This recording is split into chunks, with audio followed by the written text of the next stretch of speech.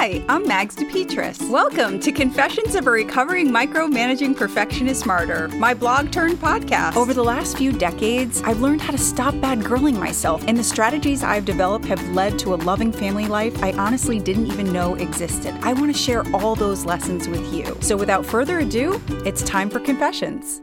Anything but that. Finding solutions in the last place I look. As teen confessioners know, I am willing to look far and wide for solutions to my problems. Or at least that's what I thought. This month, I've had to face the fact that while I'm willing to try a lot of things, I also have an anything but that list digging its heels in on a constant basis. One thing I can say for this pandemic is it's forcing me to entertain new solutions. My old answers simply aren't working.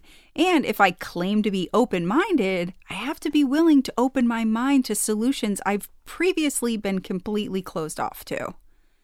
After facing and embracing some of these anything but that fixes, I'm reminded that my pain is never caused by opening my mind to new solutions. My pain is always caused by keeping my mind closed off.